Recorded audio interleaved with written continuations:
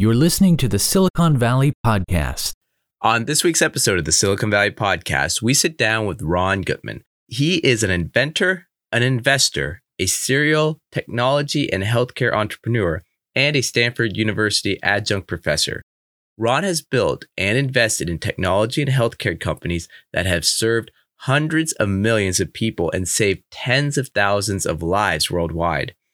He's an inventor holding a series of patents in healthcare technology and artificial intelligence, and won the World Economic Forum Technology Pioneer Award.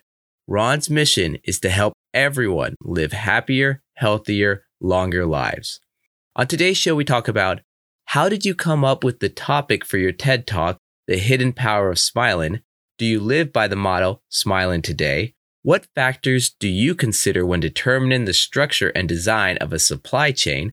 How is it different scaling up a company that has had a massive funding event versus growing a company without any external funding? What is the antidote to blitzscaling? And in the current environment, does blitzscaling make sense?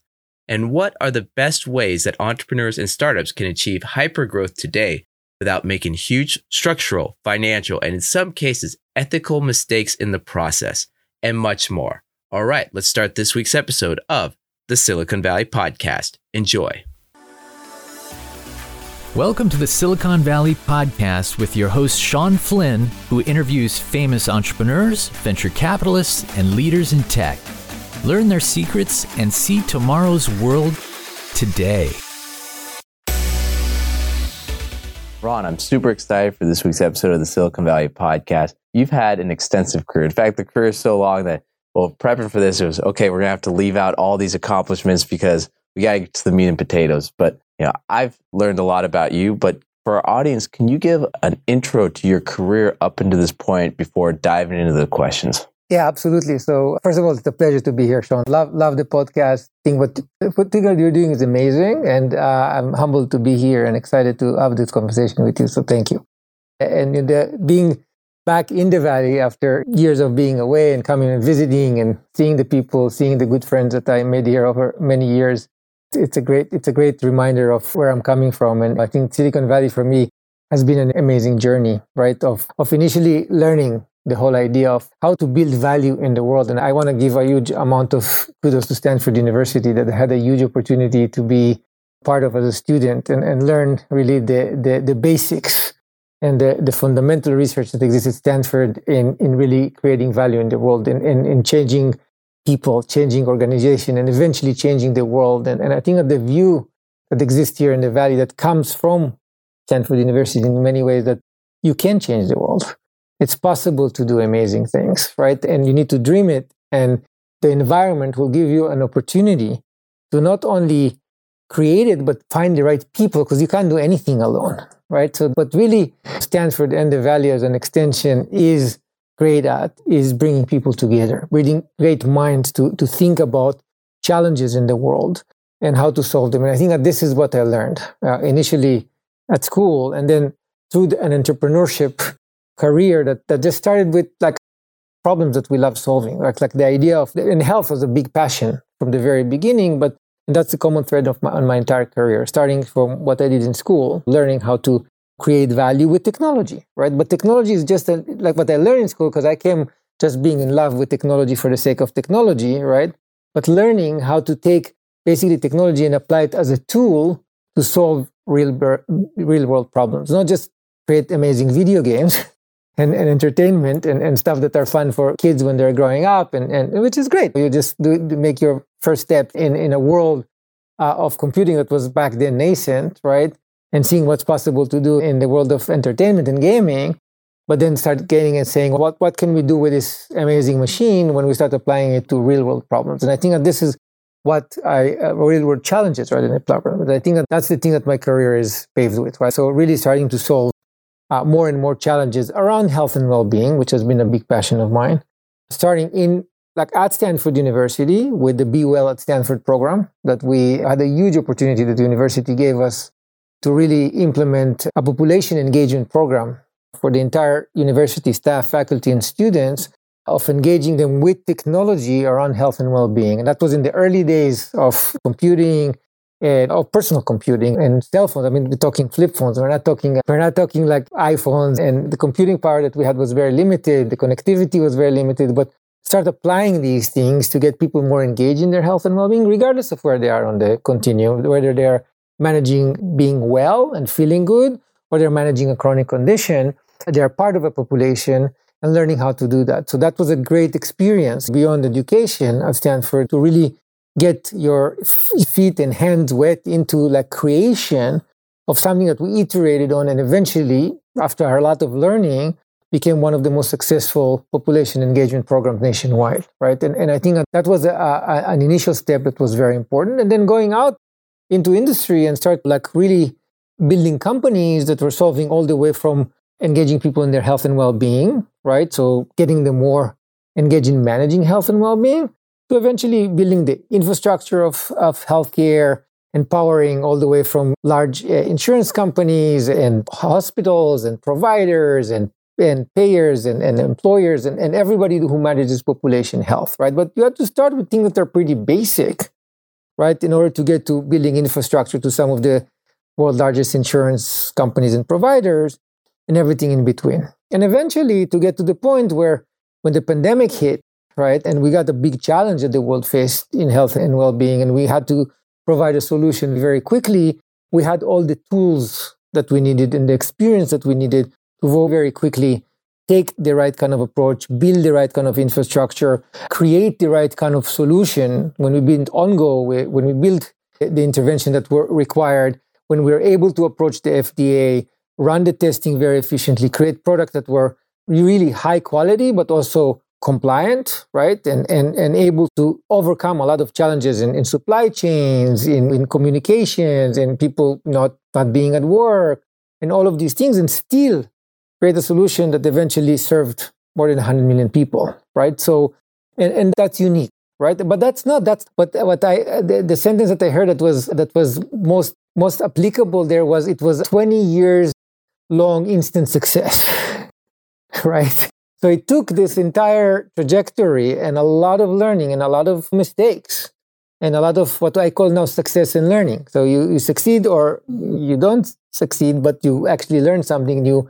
And the iterative process to get to the point where we needed to really perform really quickly in a very high scale and really save a lot of lives and add a lot of value in people's life, we were ready, right? We were ready to actually solve this thing and help so many people so quickly. It was part of getting ready for that. So there's a lot there to unpack, from the journey at Stanford to 20 years in the health tech to building a product that's saved hundreds of millions of lives. So let's unpack that a little bit. But I also want, and I think the audience might really enjoy this, is, well, one, your profession's health and wellness, but personally, you really do practice it. Could you talk about your morning routine a little bit for our audience out there, and how a busy person like yourself is still able to allocate time and resources to health and wellness? Sure. And it's not able. I think it's an enabler. Actually, if you ask me why I'm able to do all the other things that I'm doing, and I build companies, I invest in companies, I write, I teach, I do a lot of things that I love doing. And I do that because of this morning routine. And I think that it's almost a must. I believe that to become a successful in life, and it doesn't matter if you're an entrepreneur or if you're a mom of a family or you're just a great professional doing whatever you're doing, working for a big company, it doesn't matter. You need to have an athlete mindset, right? You need to think like an athlete, right? You need to think like somebody who really want to excel and get the most out of life. And to do that, you need to start with the basics. Like, what is your health and well-being, right? And that comes with mind and body. And you need to start with the body, because the box fits everything and needs to have everything that it needs in order to tackle the challenges that life, provides you. And I really believe that waking up every single morning, and the first thing that I do is I go and drink a glass of water, put my running shoes, which, by the way, I continue wearing all day long. It still have my running shoes on right now, right?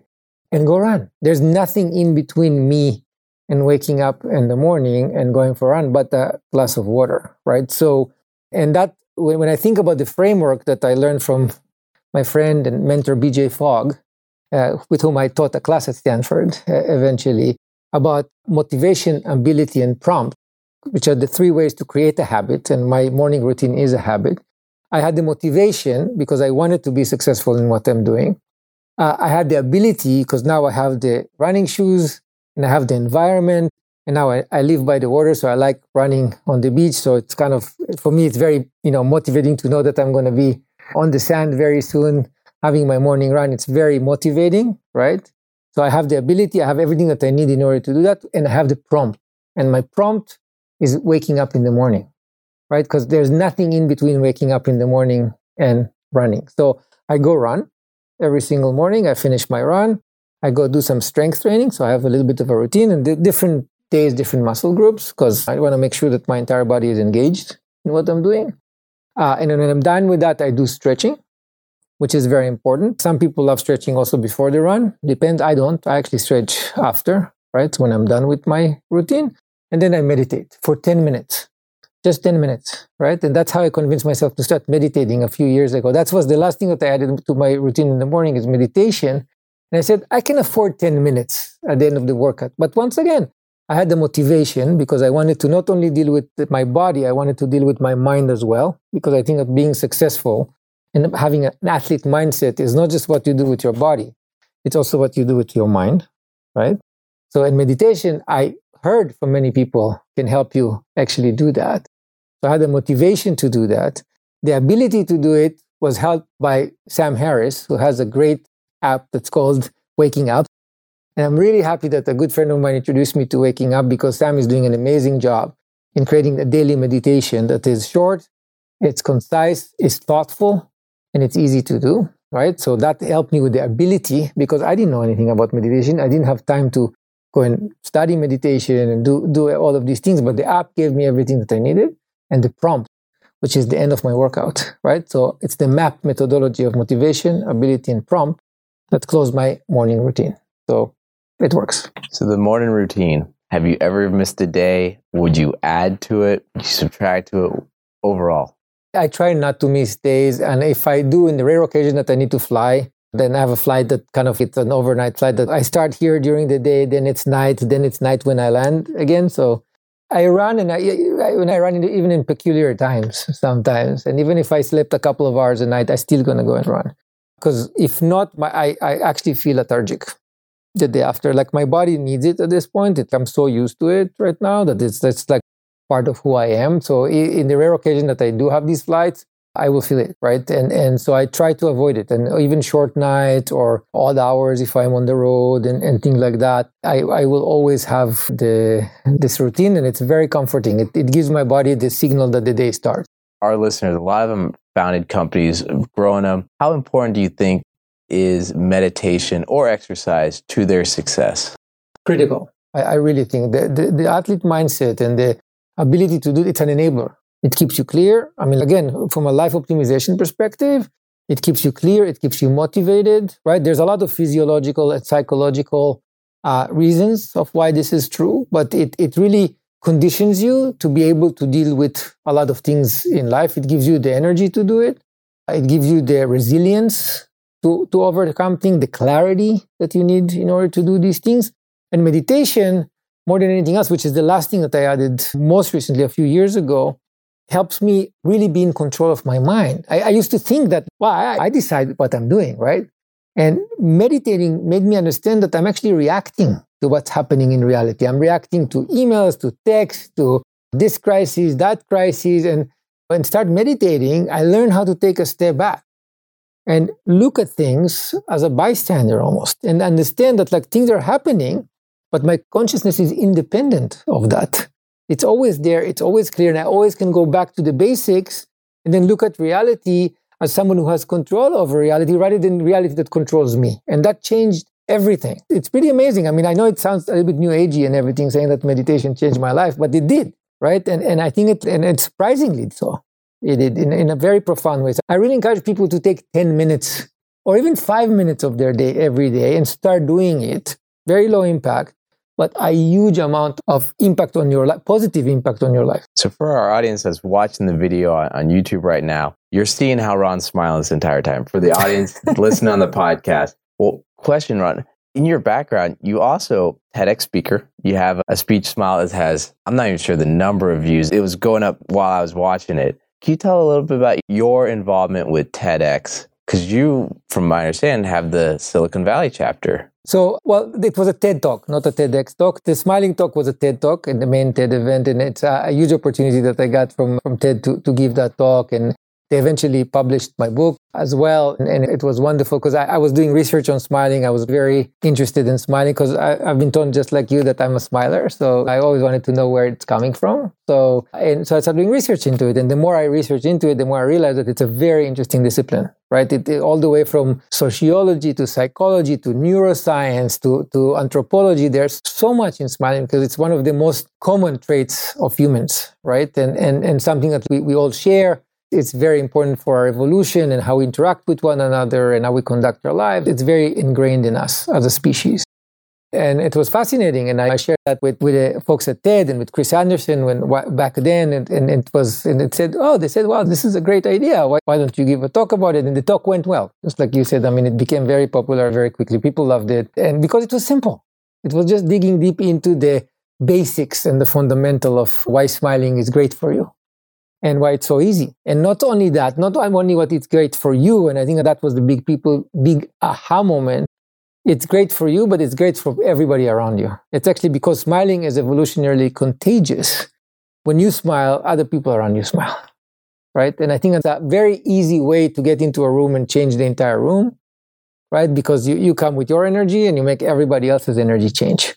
And it doesn't matter how corporate or stiff or serious or environment is, or even going to places with people that don't speak your language at all. I traveled around the world and I traveled in 89 countries, right? Like I always in places that people didn't speak my language at all. I walk into a room and I just break the ice in like 15 seconds by just big smile and still like we are doing right now. And everybody's okay, that's great. We can connect on something that's very easy to connect over, right? So it's a very powerful notion. And TED gave me an opportunity to really give me a stage to first do it with the TEDsters, TED itself. And then after that, the book that came up after that. And that luckily became a success as well.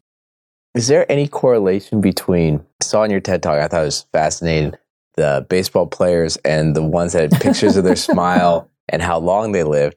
Are there any studies done with corporate culture and smiling and maybe the success of that company? Yeah, so we're working on the new book and you're asking the right kind of questions because it's been more than 10 years since the previous edition came out and we're working actually on, I just got the right back and we're working on the next generation of the book. So you get the scoop on that one. So in that one, there's actually some very interesting new studies that we're adding that I'm not going to tell yet, but I promise you that I'm going to come to the podcast just before we launch the book and share with you some of these things. But yes, there are studies that are correlating or showing the strong correlation between people who smile and the amount of money they earn, the amount of money the amount of respect that they're getting, right? Because a lot of time people are told when they're growing up, don't smile too much because people will respect you less because people will respect people who are more serious. That's empirically not true. Is that cultural based or is that a... I don't know. It's like an urban myth, right? It's an urban myth that science has debunked, right? I think that people that smile more actually appear to be more competent. Interestingly enough, right? And these are strong scientific studies, right? So I think that like the idea that smiling is childish, yes, children smile more than adults, but I think it's because we're losing something as adults, not because we're gaining something as adults. It affects the reward mechanism in the frontal lobe of your brain, right? So by smiling, you feel better. People see that you feel better. And I really believe that you take this energy and because it's contagious, you bring it to others, right? And then people appreciate you because you bring them the same joy that you have, you actually provide to them. So they want to reward you for that. They want to give you more business. They want to be in your presence more, right? And I think that these are things that are very easy to do, right? So I want everybody to use them as much as possible. So speaking of smiling, and trust me, I'm setting it up for it. During the pandemic, you built this company. I'm sure you're super happy when you're able to raise a bunch of money from it. What was that journey like building that company then? Because I'm going to follow up with a question on your current company about building a company without taking any outside funding. So could you talk about how happy that was, but the journey of building that company? Well, so you're talking about Intrivo and OnGo versus companies that we built before, right? Companies that I built before I did raise money, a significant amount of money for some of them. And look, I think that there's a place and a situation for each and every one of these approaches. I think that there's some situation in which raising money makes sense, right? And I think that when we're taking about taking long bets that are creating fundamental technologies that are really like part of it is there's a research component to it, and there's a high risk of getting to something that doesn't exist yet. Getting some capital at the very beginning that enables you to get from idea to something that is viable sometimes makes perfect sense. And I did that for a while, although it has its baggage, right? When you start bringing more people, start taking money, you need to be very thoughtful who you're bringing with you to the game, because sometimes it's helpful and some of the people that will fund you will give you a lot of support, and sometimes it's harmful, right? So you need to be very mindful about who you're bringing with you to the game, but there's always more ideas and more thoughts around the table on how to run things. So you're leaving behind some independence. Now, if it doesn't matter, that's okay. And I believe in the fact that if you have a lot of great people around you, they'll add more value to you because they'll share their opinion, as long as they believe in working together toward a certain direction rather than hindering it, right? So it's a good thing, but sometimes if you believe in what you're doing and you have the expertise and the experience to do what you're doing, the best thing to do is focus on the target of what you're trying to accomplish. Because if you have the right idea and you have the right timing, and the market is big enough and you can execute, you're going to get very quickly to the point that the market is rewarding you with value. And this value, if it's created fast enough, will give you a lot of independence to continue doing what you do best and to continue growing this way with very few strings attached. Right? So, and that has value, especially in fast changing environments, in environments that require decision making that is quickly and non-traditional, right? When we were sitting on a junction with Intrivo and with OnGo, making a decision we had some good success with like testing that was more like when you went into a on-site testing, right? To a clinic or to a testing site. And there were the initial generation, the first generation of testing was actually to go to a clinic and get tested, right? And it was not at home, you had to wait in line, and like it took a lot of time, and it was expensive, and it was this thing that they stuck in your nose. For the audience, you're talking about the beginning of the pandemic, the test there versus your solution, just in case people weren't 100% sure what we're talking about. Yeah. So early on in the pandemic, right, we had basically testing that was done on site, right? You had to go to a testing station, you had to wait in line, you had to, with a lot of other people that probably had the condition, somebody had stuck this very long thing in your nose, you had to wait after that for a day or two until you got the result, it was very expensive, all these kind of things, right? So that was the first generation, right? And then there was an opportunity which we worked really hard on, because I thought that was a terrible user experience, right? So, and I'm all into user experience. So I said, can we bring this thing at home? Can we make it rapid? Can we make it something that people can actually use en masse? Because even from an individual perspective, that's a lot of value. But from a public health perspective, it's a huge amount of value if a lot of people get tested. And we saw that. And as we were working to bring this at-home test to market, and by the way, it not only just building the test, creating it, building the technology platform, it also required FDA approval. I mean, this is in real time, which usually takes a very long time to do. So we were working on this thing, and all of a sudden the vaccine comes in right at the beginning of 2021. It was amazing. So, and what happened at that point is everybody's, okay, that's it. The pandemic is over. I don't know if you remember, but everybody's, we don't need tests anymore because we have vaccines. So, and Abbott Laboratories, it's all over the news, decides to basically shut down its main factory, let go 2,000 people, burn down God knows how many billions of dollars worth of tests, like literally get rid of them because the pandemic is over. And sitting on that junction, I still remember the conversations. I was very convinced, talking with the experts, so the same people that taught me a lot about the science behind the pandemic, some great people at Stanford, Gary Skolnick, and others that I learned from a lot about the pandemic. And I went to some of these experts afterwards and I asked, really, what do you think? And they told me the pandemic is far from being over. We hosted Toby Cosgrove in our class in the late 2020 at Stanford and asked him about the pandemic. Toby Cosgrove is the legendary CEO of the Cleveland Clinic. And he's a doctor and a surgeon and very well respected in the community. Like in many years, he was advisor to presidents of the United States, like really respected guy. And late in 2020, Toby said, he's going to be with us for life. I mean, COVID is not going anywhere, right? And these guys are sitting on a junction where everybody is like saying the pandemic is over, we're closing all of testing, and we need to make a decision of what to do. Now, we made a very clear decision. I was very keen on saying, no, that's not going to be over, and we're going to see more waves of the pandemic. We need to double down, invest in technology, invest in really creating delightful user experience of rapid testing that people can do at home in like minutes, right? And get the result. It needs to be affordable. It needs to be a lot cheaper than it is right now and all of these things. Well, everybody else is closing factories, right? And shutting down stuff. And I think that at that point, if you have too many advisors and investors and people that have all kind of things to say, it's very easy to just decide to just maybe pivot. That was very fashionable back then, to pivot and do something else. And we said, no, we're going there. And it was important. And that made a huge difference for the company, right? That put us in a position that when everybody had no tests, we were there, working with federal government, state government, all the retailers, right? Like the corporations and everybody. And we were supplying to all of them tests because we made the right decision to go and continue producing tests and get to market with OnGo, which was then the number one test in the market, right? So, and I think that I attribute that to having the independence, to making a decision that was non-traditional decision against the grain and being right, right? It's like my dad used to say, it's great to be a contrarian as long as you're right.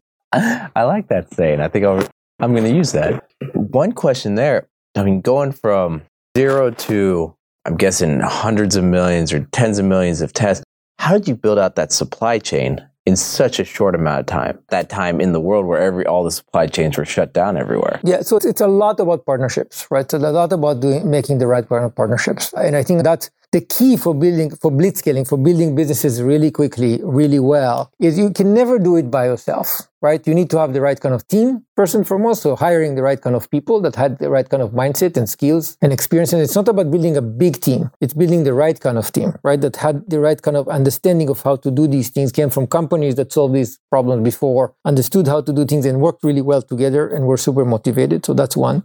The second thing is really think like a technology company, right? We were not thinking of as a solution company, as a product company. We're thinking about as a technology company. How we coordinate a full supply chain, sometimes in things that we provide because we're good at, but also go with a bunch of partners who are excellent in what they're doing, but use our technology to tie it all together, right? Use the ability to actually organize everything, coordinate, facilitate, make sure that all the things are working together really well, just like Apple does. It's basically taking a page from Apple's book, right? And thinking about, we design, we create the experiences, we build the underlying systems, but then we choose the right partners very carefully, right? And we make sure that it's compatible, and then make sure that we are iterating very rapidly to orchestrate this supply chain that goes all the way from sourcing the tests, right? And working with the right kind of partner, making sure that they're the highest quality, right? Because it's not about just like partnering with them, like making sure that they're producing it right, that they're creating the right kind of solutions, building the brand. It was extremely important, right? Like building a brand that people trust, right? That was extremely important as well, because you need to build trust with consumers, you need to build trust with buyers, right? Along the way. And then creating a seamless supply chain that works when everything else fails, right? Like think about what can fail in advance and start putting in checks and balances in place to make sure that the entire thing works seamlessly. And knock on wood, it worked really well. For that whole supply chain, where were the problems, the hiccups, or I guess overall, how important was it to be very adaptable, very flexible throughout that time? Thank you. You asked the question and answered it in a great way. I mean, of course there are hiccups. I mean, it goes without saying. I mean, you're building something that other companies take sometimes decades to build, and you're building it in months or in weeks and months. Of course, there will be hiccups. And that the idea of measurement, I mean, I'm very keen on putting in place the right kind of data analytic tools that will allow you to identify very quickly when something is not working the way it is, and have the ability to go very quickly with some of the best engineers in the world to fix this thing, and have the right kind of partners with the right kind of agreement and the right kind of mindset to iterate very quickly to get to a solution there. Because there are hiccups and they're inevitable. They're a part of the process. You need to create initially a culture of what I call success and learning. We actually had a name for the culture, which is called success and learning. So only two modes in my world, right? It's either you succeed or something didn't work. Yeah, as long as you learn from it, it's success, because next time you're not going to make the mistake again. The only way to fail with me is make the same mistake twice. That's the only way to fail. If you make new mistakes all the time, you're just learning all the time. But this culture makes people comfortable, keep executing, knowing that some things will not going to work the way they are, but we're going to fix them really quickly. And having the culture also be created in a way that people want to fix things quickly, are motivated to fix things quickly, right? And to get to the point that like we use the data analytics and see that it's where we benchmarked it to be. And that then things work really well. So for that, you kept mentioning over quickly. Right. For that situation, there had to have been a lot of outside capital.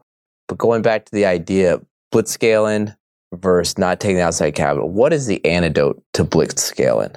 What are the possibilities, or is it only you have to take outside money to scale? You don't have to. No, it's the question of outside capital depends of how much the resources that you have in front of you are capital intensive, and how it's a testament also to your ability to create deals with partners where everybody benefits from, right? If you can create a win situation with a partner that sees the opportunity, believes in you, wants to work together with you, they're not going to necessarily require the capital in advance, right? It's hard to do, especially when you're a nascent company, to go and look into some of these like big partners and say, no, you need to believe that what we're doing is right. And the ability to communicate why what you're doing is going well, the ability to instill trust, that's why I'm saying it's like it was an exercise of building trust, right? From what we did in the past, from what we're doing right now, to really build trust very quickly, to actually be able to leverage some resources from outside and saying, you're going to make a tremendous amount of money out of this, but you need to bear with me for one more step. And these are negotiations that need to happen, because the easy way out is just buy what they're selling, right? And then pay them a bunch of money to do what they need to do. And then that's going to be fine. But then you need to really spend a lot of time raising money. And especially in the time of pandemic, when everything is basically coming to a halt, raising money takes time, right? So you need to, instead of convincing your partner, you need to convince the funders. Now, if money is available and it's readily available and it's inexpensive and it happened quickly enough, and you feel that some of the things that you're doing require that, yeah, go ahead and do it, right? But if money is expensive, it's highly dilutive, it's very invasive, right? And you have the ability to build trust with partners. I think that the latter is much better and also will keep you much closer to what's important, which is solving the problem. Because when you work with the partners, right, when you work with the team and you start becoming creative about how to solve things in a scarce resource, it's the mother of all creativity. It's the mother of all creativity, because then you need to do it, and you need to do it with scarce resources. It pushes you to think more creatively about how to solve the problem, because money will just throwing money at something is just going to solve it, but you're not really solving it to the depth of it. You're almost like glossing over the problem itself. It will help you understand the problem a lot better. So for taking money, then should people all, maybe situation-based, should they almost put themselves in a situation where they will always be struggling for capital? I think that it's very good to be in a situation that you are somewhat hungry all the time. I mean, Steve Jobs in my graduation ended the graduation speech. Was that the famous speech? Yeah, that was my graduation from Stanford. Wow. So he said at the end of the graduation speech, in his commencement speech, he said his advice to all of us was stay hungry, stay foolish.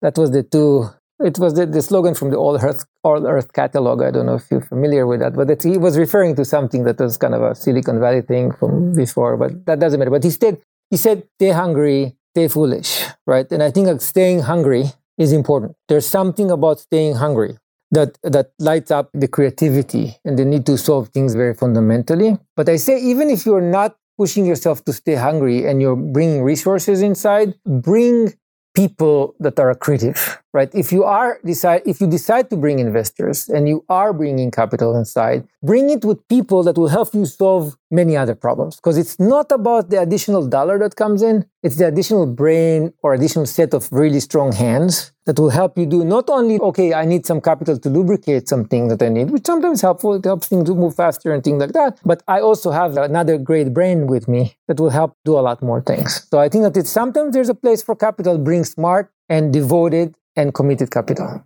So my next question, I think you might have already answered it with the Steve Jobs commencement speech, but your thoughts behind the quote, you shouldn't grow and lead thinking at all, which has often been a downfall of Silicon Valley. Could you elaborate on that? Yeah, absolutely. I mean, I think that it's very, especially when you're surrounded by really smart people, which the Valley has been blessed with, you get sometimes to the point that people get to do things and they're smart and things work pretty well. And it's very easy to get into this vicious cycle of, okay, now I know how to get things done. The more I know, the more I know less, right? So it's very important to stay humble, right, at the end of the day, because the world will prove you human eventually, right? And I think that the idea of saying, I know certain things, but there's always something else to learn. right? There's always something else to improve in. There's almost always another perspective that can add value to what we're doing. I created, together with Neil Chima at Stanford University, we created a framework, leadership framework that's called Sapient Leadership. And we're teaching Sapient Leadership, and it was the foundation of a course that we created in a Harvard Business Review article that we wrote that is around the topic of Sapient Leadership. And Sapient Leadership is based on the notion of listening, of learning, of everybody around you has input that can make you better as a leader, right? And you need to listen. That doesn't mean that you need to do leadership by committee. It doesn't mean that you need to bring everything to a vote. That's not what sapient leadership is all about. But the best leaders who lead greatly through change are the ones that listen carefully to people around them. And it doesn't matter if it's employees or supporters or advisors or investors or people in the community. Everybody has something to say. And even if it sounds a bit strange at the beginning, if you pause for a second and listen, and again, if you're surrounded by the right people, everybody is trying to help, right? And if you create around yourself an environment that is psychologically safe, right? You create the psychological safety for people to express what they think, especially when they disagree with you, right? You open yourself to an opportunity to grow all the time. Now, sometimes you'll be right, and sometimes the advice that they give or the thoughts that they have are not exactly congruent, and sometimes they are wrong, right? And it's okay to sometimes say, I looked, I listened, it's okay, I still go the same way because I distilled it all and still I feel that I'm in the right place. But sometimes you'll have this, wow, I didn't think about that. And I think that it's super important. And this humility, and we talk about this thing, is one of the most important traits of extremely successful leaders, particularly ones that lead through change, right? Because their ability to see something that is in their blind spot, right? Because even if you're smart, even if you're capable, there's going to be something in your blind spot that you're not seeing, and somebody will see that you're not seeing. So listening will cause you to do this a little bit and say, oh, I missed that. So that's a huge opportunity. So thinking of everything is the best way to fail eventually. Okay, so listen and smile while listening. Speaking of listening, well, one thing that's in the news all the time right now, artificial intelligence, AI, listening to everything, analyzing everything. How do you look at AI when it comes to medical technology? Yeah, so I think that AI is changing the world in a very profound way. And I think that years ago when we launched Dr. AI in a previous company that I started with the ambition to basically help people understand what they have and what to do, but the best thing to do about it was from that premise, right? Like of really helping people make better decisions about their health and well-being. Now, we have doctors, and I think doctors are extremely important in the process of helping people improve their health and well-being, and they're knowledgeable and educated, and we need to continue trusting doctors. Where we are in the evolution is still, we are not yet at the point where we are ready to hand off everything to AIs. And when it comes to health and well-being, it will take some time to get there. We will get there, but it will take some time. So we need to continue trusting doctors. Having said that, improving the system that enables us to actually empower doctors to make better decisions initially, because a lot of understanding of what people have and what's the best way to deal with that comes from analyzing a variety of data points and taking them all into account, but also taking into account data points that are not always visible to the doctor, or taking into account data point that maybe the particular doctor doesn't have expertise in, right? So the doctor himself or herself has a limited set of data that they are dealing with, and a limited set of knowledge that they're limited to when they apply their knowledge to help you understand what you have, what you should do about it, how you should handle things, right? They're great, even if they're great doctors, right? Even if specialize in certain things. What AI can help us do is take the collective knowledge of medicine, of healthcare, of all doctors, of all researchers, and start distilling it to the things that happen to you, like to who you are in context.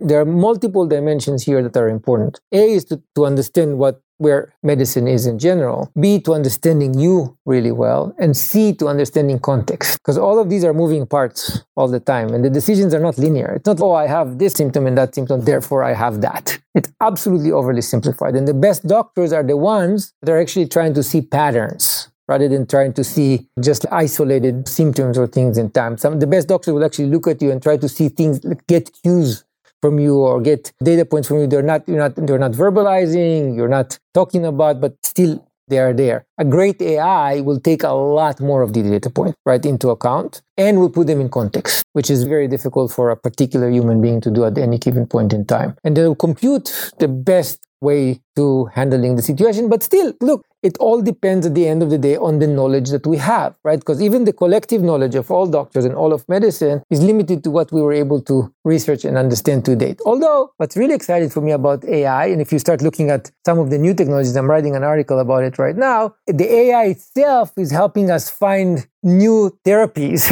right, that didn't exist before, right? So the idea of AlphaFold and the idea of like how do we find the structure of proteins right now using a combination of humans and AIs is just amazing in my mind. So it's not just that the AIs help us understand what people have and how to deal with it. It helps us actually figure out what are the best therapeutics, right? So I think all of this will come together in a very powerful way eventually. We're on our way there and there's a lot of progress there, but it will take some time. So in the meanwhile, we still need to work with doctors. Speaking of coming together and taking resources from everywhere, you're also the founder of Live Long and Flourish Club. Can you talk about the organization and has there been any discoveries or any interesting things that have come about from it? Yes, definitely. So Live Long and Flourish, or LLNF Club, I was founded at Stanford with a bunch of geeks. It was modeled after everyone on my podcast, so right, yes. Right. It was that we are. We try to pretend we're not, but we are. It was founded by a bunch of people that are really interested in life optimization. Really amazingly eclectic group of people that had Stanford researchers, it had people from business, also investors and entrepreneurs and just thinkers and philosophers and like really doctors, practitioners, right? Really big, like large trainers, variety of people with different perspectives on health and well-being, right? And they're all very curious about finding what are the most cutting edge new interventions that exist to optimize health and well-being, and then figure out if they're valid or not, right? So the idea of it's kind of like brainstorming and thinking and poking holes in all kind of things that are new things and very promising to figure out what really has signal and what is mostly noise, right? And we decided to focus on 4 pillars: nutrition, physical activity, brain and mind, and risk management. Okay, so the first 3, yes. The last one, I'm a little... Yeah, so what is one of the most effective longevity strategies that exists out there is surprisingly wearing a seatbelt. I can show you empirically why it will prolong your life to wear a seatbelt. I thought you were going to say not getting eaten by a bear, but okay. There you go. So it's very surprising. All these risk management strategies are very important for longevity, right? It's like people are thinking about, it's what you eat, how much you exercise, do you meditate, do you wear a seatbelt? Because that will have an impact on your longevity, like from a population-adjusted perspective, right? And that's a very silly one, but there are a lot more other things. This is how we discovered COVID, by the way, in January of 2020. That's why I discovered it a lot earlier than anybody else. Because of the group and the conversations? Yeah, of course, absolutely. Harry Soule introduced me to Gary Skolnick. Harry was part of the group. And he said, you need to talk with Gary. Gary is a professor emeritus of infectious disease at Stanford. He's having a collaboration with Wuhan University on something else. And he should tell you something that's happening in Wuhan right now. It has to do with risk management. And we brought him to the group. He gave a talk to the group. We brought up a bunch of other infectious disease specialists to have a conversation. And I wrote about it on Medium. And in the beginning of February 2020, I wrote, we need to prepare. And everybody told me I'm a lunatic because it's just in China, because it's never going to be big or problematic. Or how many views did that Medium article get? I have no idea. So, but the people who read it and some people that I talked with about it said that it's probably something that will affect China, but not us. Right. And the whole thing there was written about we need to prepare, right? It's time to prepare. And it was part of this group. Live Long and Flourish gave us the early signals of the pandemic action on the risk management side. But most of the work was not done on that. Most of the work was done on basically nutrition, which is there's a very cool thing that came out of there. That my whole interest in what's happening with sugar in the world came from that area. I'm very passionate about, and I learn a lot about how harmful sugar can become and how harmful it is to almost every person in this country. And I didn't realize this before. I have a huge sweet tooth. I love sweets. So, my grandmother was a confectioner and she owned candy stores and she was a great baker. And so I was surrounded by sweets growing up. So I developed, well, first of all, I was a very popular child because of it, but I also developed a big sweet tooth and I didn't realize how harmful sugar can be to your health and well-being. So that's something that I discovered through the work.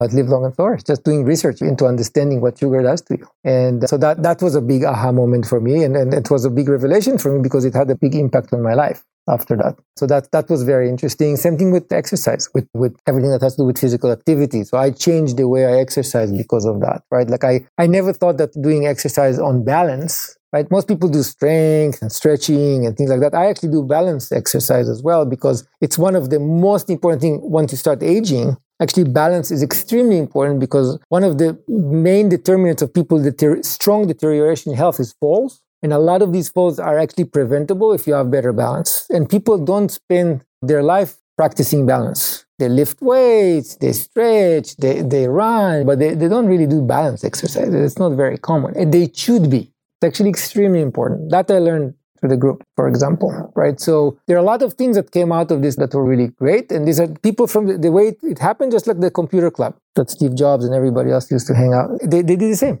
They came up with ideas and people were talking about it and then poking holes and try to see what's valid and what's not valid and what's worth taking to the next level. Well, tonight when I'm at 24 Hour Fitness, I'll be on the Bosu ball lifting a little bit. So with that, with everything you're doing, what's exciting you the most? Wow.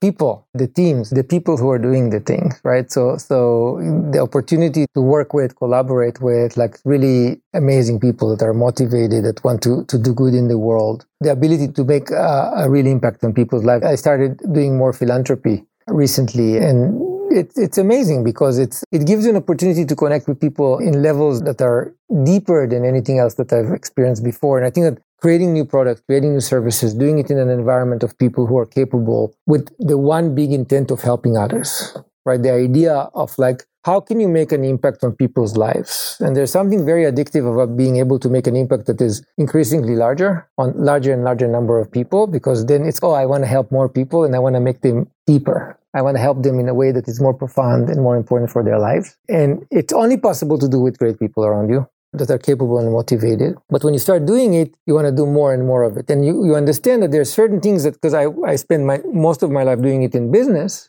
but you start understanding at one point that there are certain things that you can help with that business cannot solve, that you need to have different means to solve them, because business doesn't solve everything. And this is, I think, where philanthropy comes to play, because I think that there are a lot of challenges in our world that cannot be solved by just merely doing good business, right? And I think that so that excites me a lot. Like I'm learning, it's the early stages of trying to use resources to help people and do this at scale. And I'm very excited about the ability to do it. It's very motivating. It's something that I want to learn more and more on how to do and how to do better. And with that, any key takeaways, any last minute things you'd like to tell our audience before wrapping things up, currently working on goals that before we sign off? Yeah, look, what comes to mind immediately is this whole notion of tikkun olam. Tikkun olam is a concept in Jewish philosophy that is very ancient concept, that if you translate it in simple words, it says fixing the world. Tikkun olam, just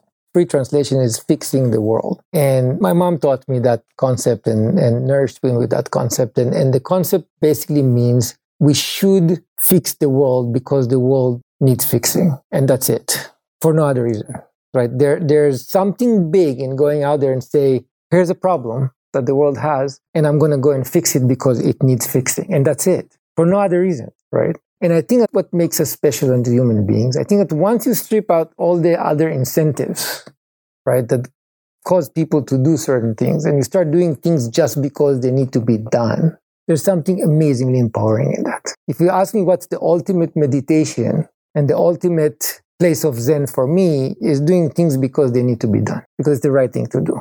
And that's it, right? And that's extremely powerful, because when you go through all these steps of getting things done because, fill the blank, and you get them done, and then you get the because, and then you're just like, okay, and then what? Then you understand that the most fulfilling thing is doing things because they need to be done. And that's super fulfilling. And for me, that's the most important thing. Ron, if anyone wants to read your Medium articles, your blogs, find out what you're doing, what's the best way to go about doing it? Right now, I'm trying to be more on social media, so try to be more on Twitter, on Instagram, on some of these other places, and write. I try to continue writing. So there's some new write-ups that I do online. So I write for known publications and some more on Medium and other places like that. But I'll try to be better in really communicating in social media where to find some of these places, because I do it because I think it needs to be done rather than because it needs to be read. But I think that if you start looking for me more on Twitter, on Instagram, maybe on TikTok, which I need to be on and I'm not on yet, but I'll be there more often, and just share with the world what I learned over the years, because I enjoy teaching and I enjoy sharing what I learned, and I hope I can help some people see what I learned after years of doing things. Fantastic. So I got a little homework. I'll go online, get your Twitter and that. We'll put in the show notes for our listeners out there. And before wrapping up, I just really want to thank you, Ron. You gave a ton of great information, and I'm going to work on the balance workout. There's a lot that you mentioned. I'm going to double down on smiling. And I just want to thank you for taking the time to be on this week's episode of the Silicon Valley Podcast. And for our listeners, when I'm not the host of the Silicon Valley Podcast, I'm an investment banker focused on mergers, acquisitions, growth capital. Connect with me on LinkedIn. I'd love to have a conversation. And with that, Ron, thank you for being the guest this week on the Silicon Valley Podcast. Thank you so much, Ron. It was a pleasure. Thank you. Thank you for listening to the Silicon Valley Podcast. To access our resources, visit us at thesiliconvalleypodcast.com and follow our host on Twitter, Facebook, and LinkedIn at Sean Flynn SV. This show is for entertainment purposes only. Before making any decisions, consult a professional.